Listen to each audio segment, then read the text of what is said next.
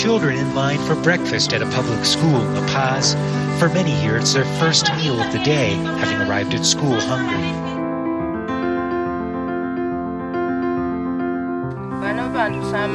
Here, we do not have enough to eat, and children go to school with no breakfast. There were floods followed by a dry spell, and that affected the crops. It utilizes farm produce locally grown by small-scale commercial farmers to provide children nutritious midday meals on every school day. In this country, one initiative that has been severely affected by the pandemic is school meal programs. One study says the number of Canadian children going to school hungry has now doubled.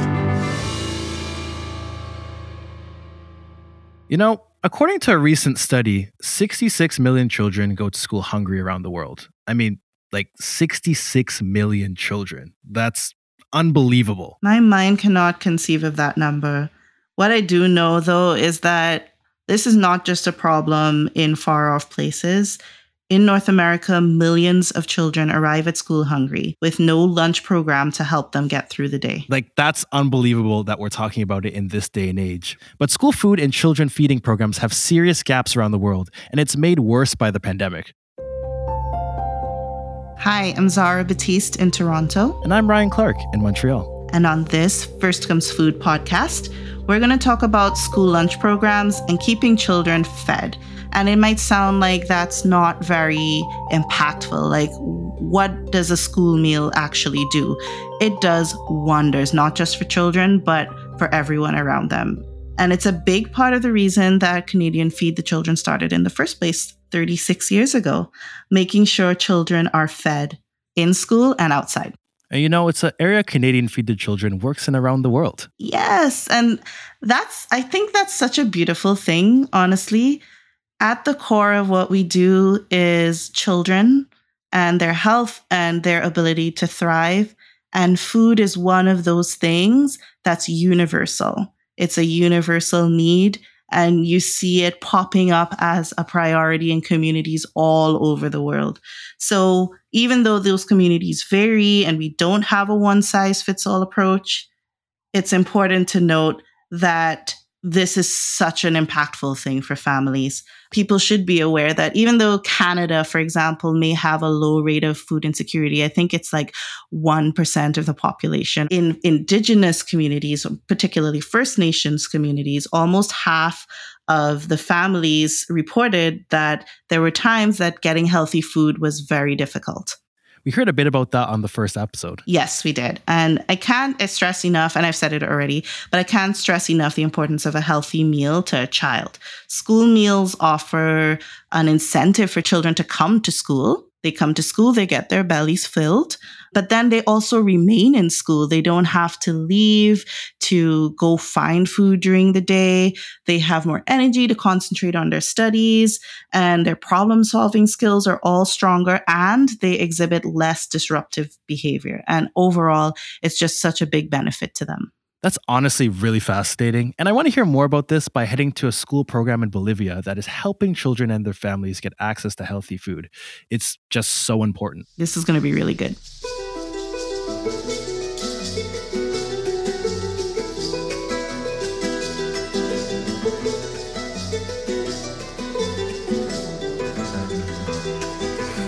High in the Andes Mountains in Sucre, Bolivia, children file into an early childhood development center.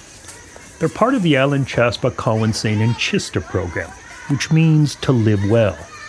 This program began 8 years ago by a local organization known as IPTK, and with the help of Canadian Feed the Children. In those 8 years, To Live Well has grown to enhance thousands of lives here. There are around 450 sponsored kids from age 1 to 18 and around 2,500 parents involved in this project. Director Shirley Estevez says this started as a typical program to feed preschool kids healthy meals and deliver after-school care to older children. Many of the children here never had fruits and vegetables as part of their daily diet because they're expensive, and growing conditions in rural areas above Sucre are not suited to most food production. The program grew quickly and was popular among indigenous children here. It expanded into all kinds of extracurricular activities. Of course, the education part of the project is very important because we are supporting also public schools with some school supplies for the children attending those schools that are part of the sponsorship system. And they also have the opportunity to participate in extracurricular activities such as chess contests, dancing, music, and sports.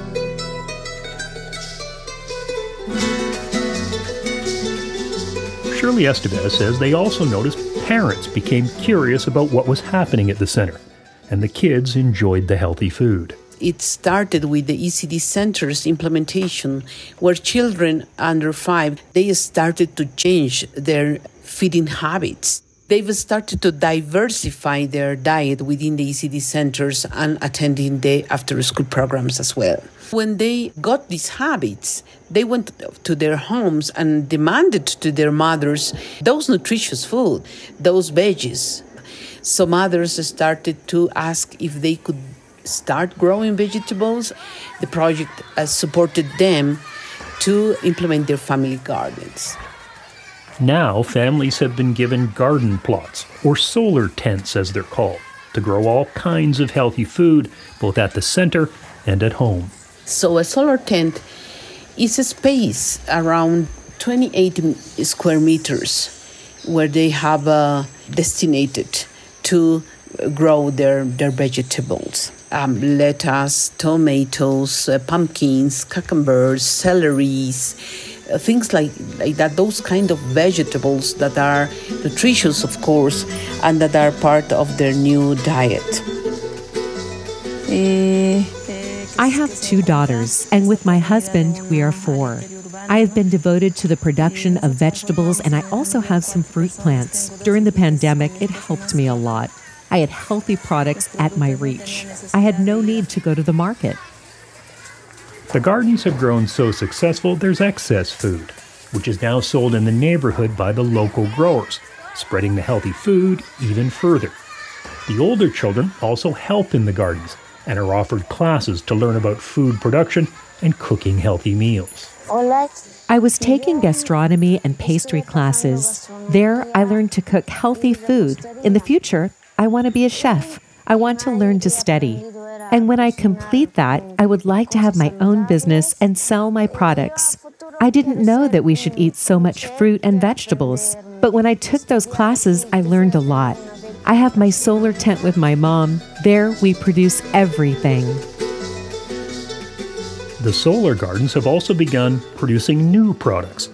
About 100 women formed a cooperative association and are now growing flowers to sell at the market along with the extra food they produce. It's brought a new source of income to dozens of families. And mothers could also be more self-sufficient in terms of the economy, in terms of empowering them to have a livelihood, to increase their income. And nowadays, they are also diversifying these income generation activities, and they've started to produce flowers. Shirley Estevez says the program has grown in ways they initially didn't think possible, and has truly helped transform a region with the help of Canadian Feed the Children. It's providing a comprehensive scope of what an individual from early age needs to become a well-educated person in terms of having a good nutrition, having a quality education, access to nutritious food, to healthy food, but also to develop their soft skills, their life skills in order to succeed in life and to break the poverty cycle. You know, I'm so proud of the work that Shirley and the team is doing in Bolivia, not just with the lunch programs, but now how families are growing their own food. They're changing the ways they prepare their food. Some of them are actually moving back to indigenous ways of preparing food using local ingredients. And I think that connects so beautifully with what we talked about before with the Food Forest program. And now they're spinning off into other like agribusiness activities like selling flowers. So it's one of those things that I'm super proud of our organization for doing. And also just Shirley's amazing. She is a big superstar.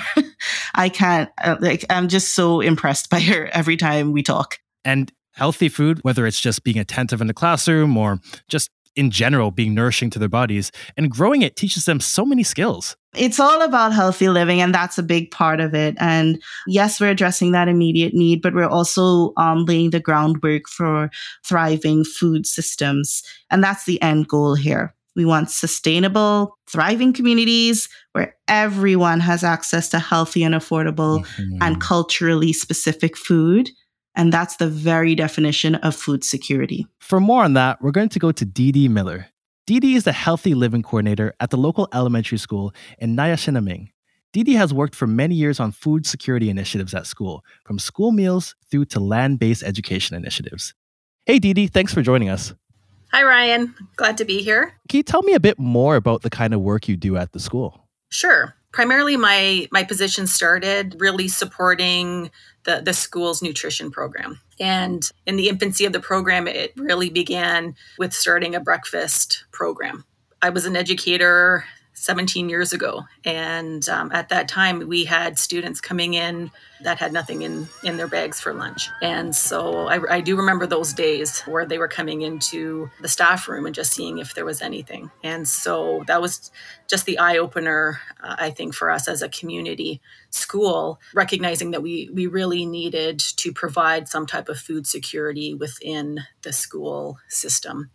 And I'm glad to say that in this day of 2022 that we have a fully rounded food program at the school. And that's what I support.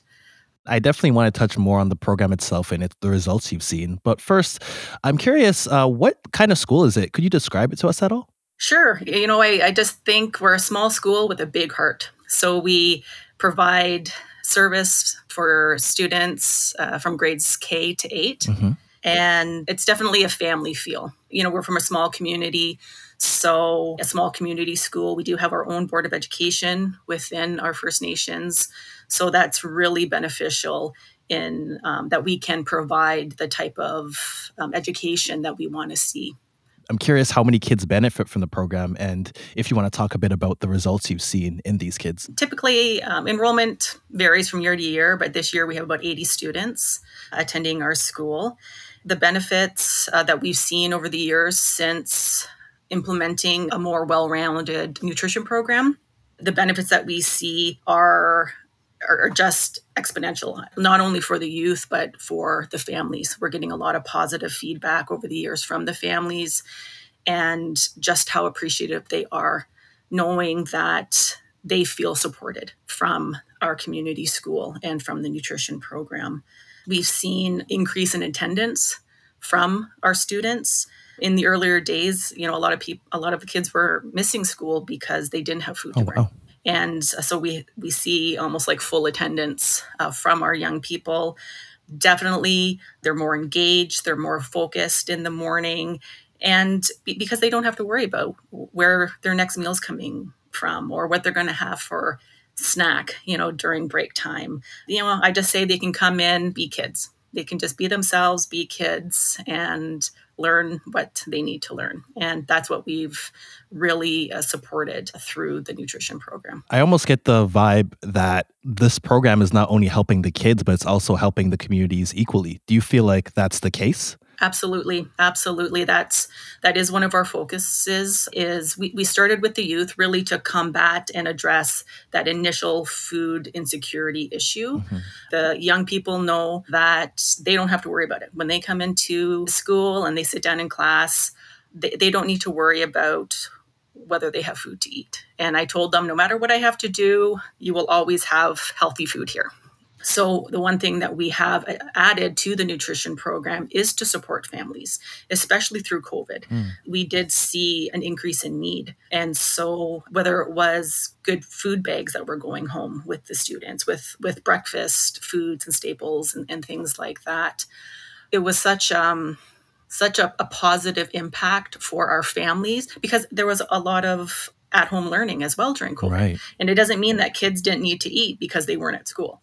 So that was one thing that we just addressed, for our families and for our students. Just how do we continue to support the food program, even though they were still learning at home and that they were at home for quite a good chunk of the school year. I love how dynamic this program is, where it affects both the community, but also adapts to challenges that may present itself in the future or that have presented itself, like COVID-19. I'm curious to kind of touch on a bit more of what are some of the biggest needs in the community, and are there any ways that you're trying to tackle that?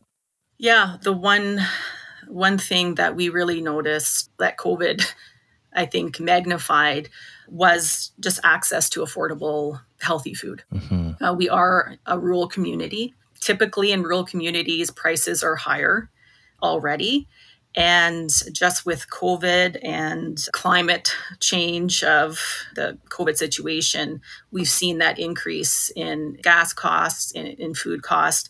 But yet, there's not an increase in wages or anything like that. So families and households that were already living paycheck to paycheck are really feeling the weight of what is happening right now. And so we just try to look for ways that we can partner. Like within my program, I recognize the absolute importance of partnerships. And so I really try to partner with other community programs and just seeing like how we can join hands together and pool our resources so that we can offer a greater impact for our community. So one of the things that we just did before the summer was just a good food giveaway, where it was just ordering fresh produce and, we had it outside. And on a typical day, we were probably getting like 75 to 100 households through.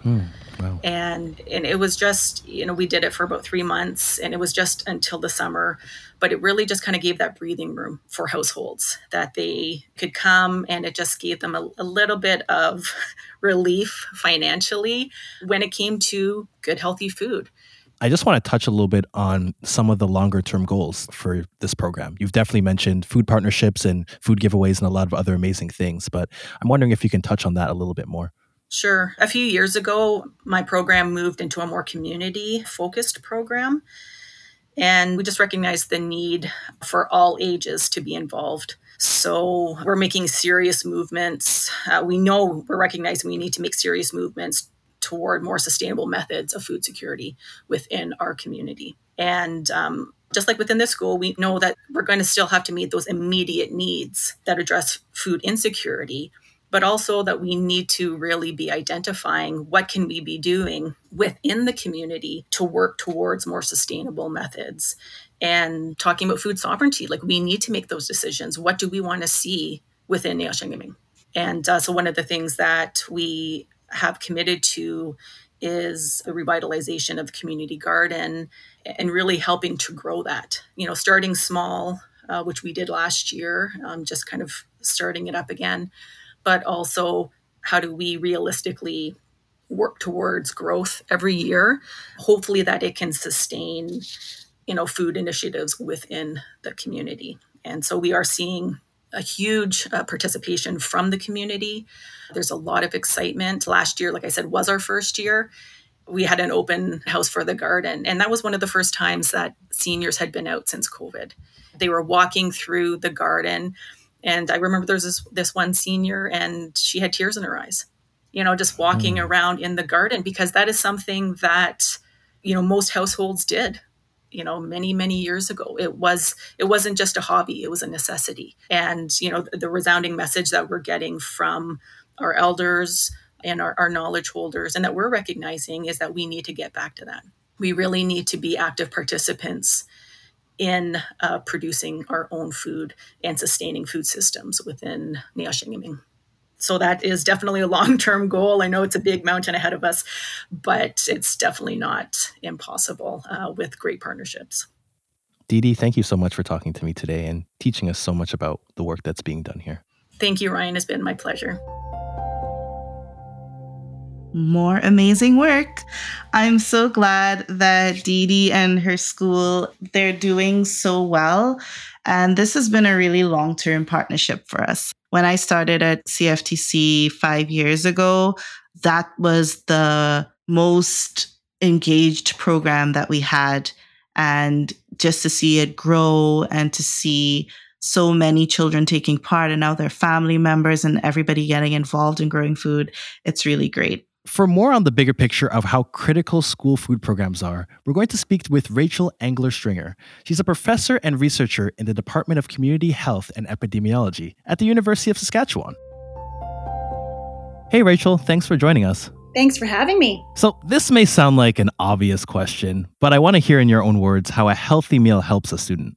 Well, there's a number of ways that a healthy meal at school helps a student. So I'm not a teacher. I'm not in the classroom day to day. I'm a researcher. But what I hear from teachers, what I read from the literature is that it's focused in the classroom ability to really engage in what is being learned in a particular, context. If we're talking about breakfast at school, it's sort of that morning ability to focus. I hear often from teachers that a lunch meal at school really also contributes to kids staying at school for the whole day.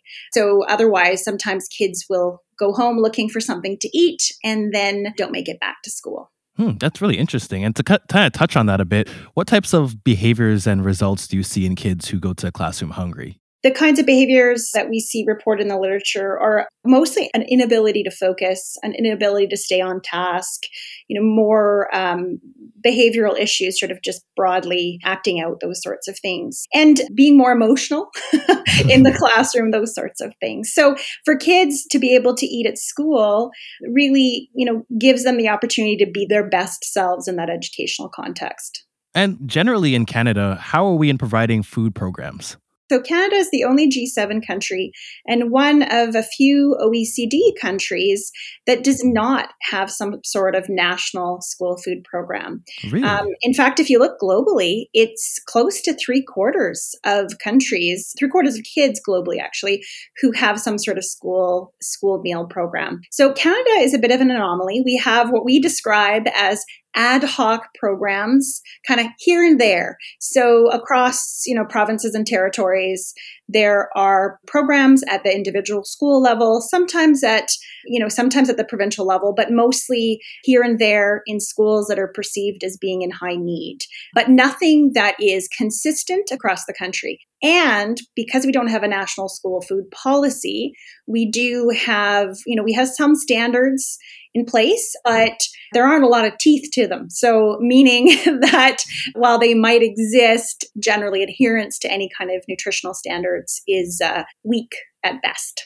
And just because you mentioned this, I'm really curious, is there a province that you see like a really well-run, efficient program in, or are they kind of all sort of similar? There are a lot of differences across the country. So I would say right now, there's a number of things happening. So there's a lot of change happening when it comes to school food programs. Provincial governments and territorial governments have really started to see their importance and are kind of slowly establishing more, programs that are sort of more consistent. So one example might be Prince Edward Island, where the provincial government is in the process of piloting universal school lunch programs. It's, PEI is a small place, so it's a little bit easier perhaps to start that process there. There's just now been an infusion of money into the BC programs. There was some maybe a year ago or so in Quebec. There's a number of places where we're starting to see bit more kind of consistency across provinces and territories. But, overall, nobody is all the way there, but there are certainly provincial pilots happening. Is there a place in the world where you see really well-run programs that we could use as a model for our provinces and the rest of the country of Canada? Oh, absolutely. So the countries that people tend to hold up as being some of the best examples are Japan. We see Finland, France to some degree, Italy to some degree, So I'll give you the example of the program in Japan, and maybe Japan and Finland. I think there are two that are a little bit different from each other, but have some elements that are really quite critical. So in Japan, they've got excellent national policy when it comes to integrating their school lunch program into the curriculum. So it's not just eating lunch at school, it's also a strong focus on health and nutrition. It's sort of a well-being focused school lunch program. Kids are involved in serving each other. It's a very strong focus on the sort of social nature of eating and, healthy eating habits, those sorts of things. And then also a bit of a focus on local food and ensuring that the food's supporting the local economy. So Japan, I would say, is a really fascinating example from that standpoint. In Japan, it's not free for families, so parents pay a proportion of the costs of the school food program, similar to, I would say, probably the more common model. As far as I know, there isn't a sliding scale, although there would be some families where, if financial means are not available, that the program would not cost the family anything. And then Finland, as a bit of a juxtaposition, is somewhat similar to Japan in terms of what I described before, but it is completely free for all children. So two different models. Now, I will say one of the differences between Japan and Finland and Canada is our diversity. Both Finland and Japan are somewhat homogeneous countries in terms of their populations. Canada, on the other hand, is a very, very diverse country. And arguably, there's many ways in which we could follow the examples of countries like Finland and Japan, but ways in which we couldn't because of differences in terms of our population. What do you feel like is the biggest takeaway from your Exploring Universal School Lunch Program study? Yeah, so this is the project that we started relatively recently. So this is a partnership between us and the Meadow Lake Tribal Council, so their education division and their 9 schools across MLTC communities, Canadian Feed the Children, CHEP Good Food Inc., and Saskatoon Public Schools. So that project is happening in Meadow Lake Tribal Council schools and some Saskatoon schools. And it's really focused on ensuring that those school communities have the resources to design school food programs that will suit their community's needs. So what do communities want in their ideal school food programs? So that's what we're working on. So we're only 6 months in, so I don't know that I can say I've learned an enormous amount yet, other than to say that there is a great desire to do a great job when it comes to school food programs. There's so much innovation, innovative thinking. There is this real desire to incorporate traditional foods. So those foods, country foods, traditional foods, depending on the language that you like to use. So foods that are traditional to Indigenous communities. There's a desire to incorporate land-based learning, and then also sort of gardening and greenhouse building and so on into school food programs. There's what I'm understanding, I think probably the most important thing that I'm understanding is that culture is critical to school food programs. And it might look a little different from community to community in terms of priorities, but that really, incorporating cultural elements into programs is going to be key. And for me, as a researcher, I'm thinking about what that means in the context of Canada as a whole and sort of, communities across Canada.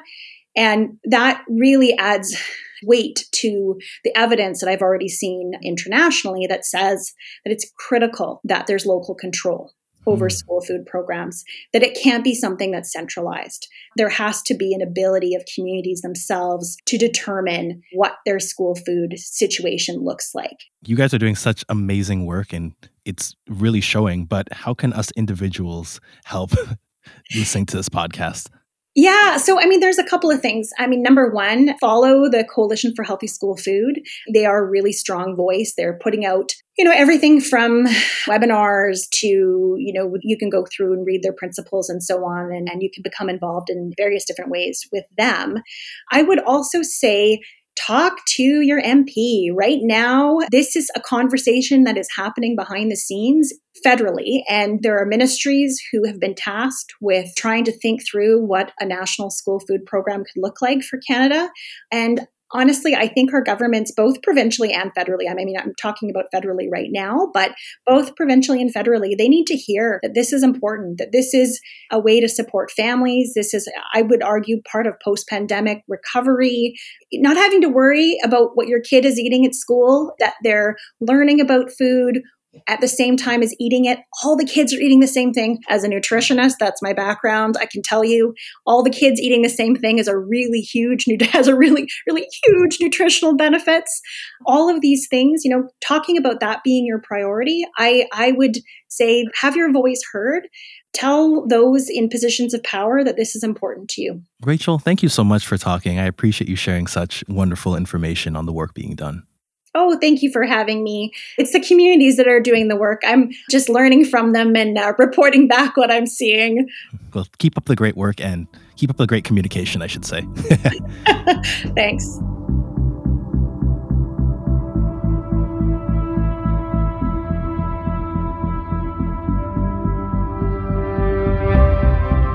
It's so great to hear that overview from Rachel. And now we really understand the work that has to be done nationally. It's such important work and it really needs to be touched on. This has been such a wonderful podcast to work on, Ryan. I've really enjoyed working with you on this and checking in with our partners around the world, hearing their takes on how this all benefits children. It's been really wonderful working with you on this. And it's awesome because the children are participating themselves, which is so important. And that's the most rewarding part. I know. That's why I'm here. Like, at the end of the day, it's so great to touch people's lives on such an important level and just to see how children react, how children smile, how they light up when they see that type of impact in their life, when they receive a school meal, when they get school books, when they get to play on the land and learn from their elders. It's all such a wonderful thing to be part of. Thank you so much, Ryan. And there's many more other people to thank. And I'm just going to say thank you to the Sprott Foundation Canada, the Slate Family Foundation, all our individual donors, all our monthly donors, everyone who comes together to support children. They are the force behind school meals and our child development programs and everything we do. Thank you to everyone for listening. This has been Food Comes First, a podcast by Canadian Feed the Children. Thanks for listening.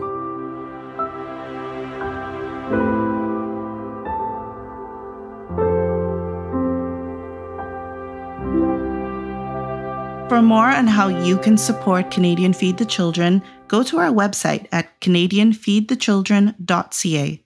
That's canadianfeedthechildren.ca. There's all kinds of information on the Food Forest program and all of the work that we do in Canada and abroad.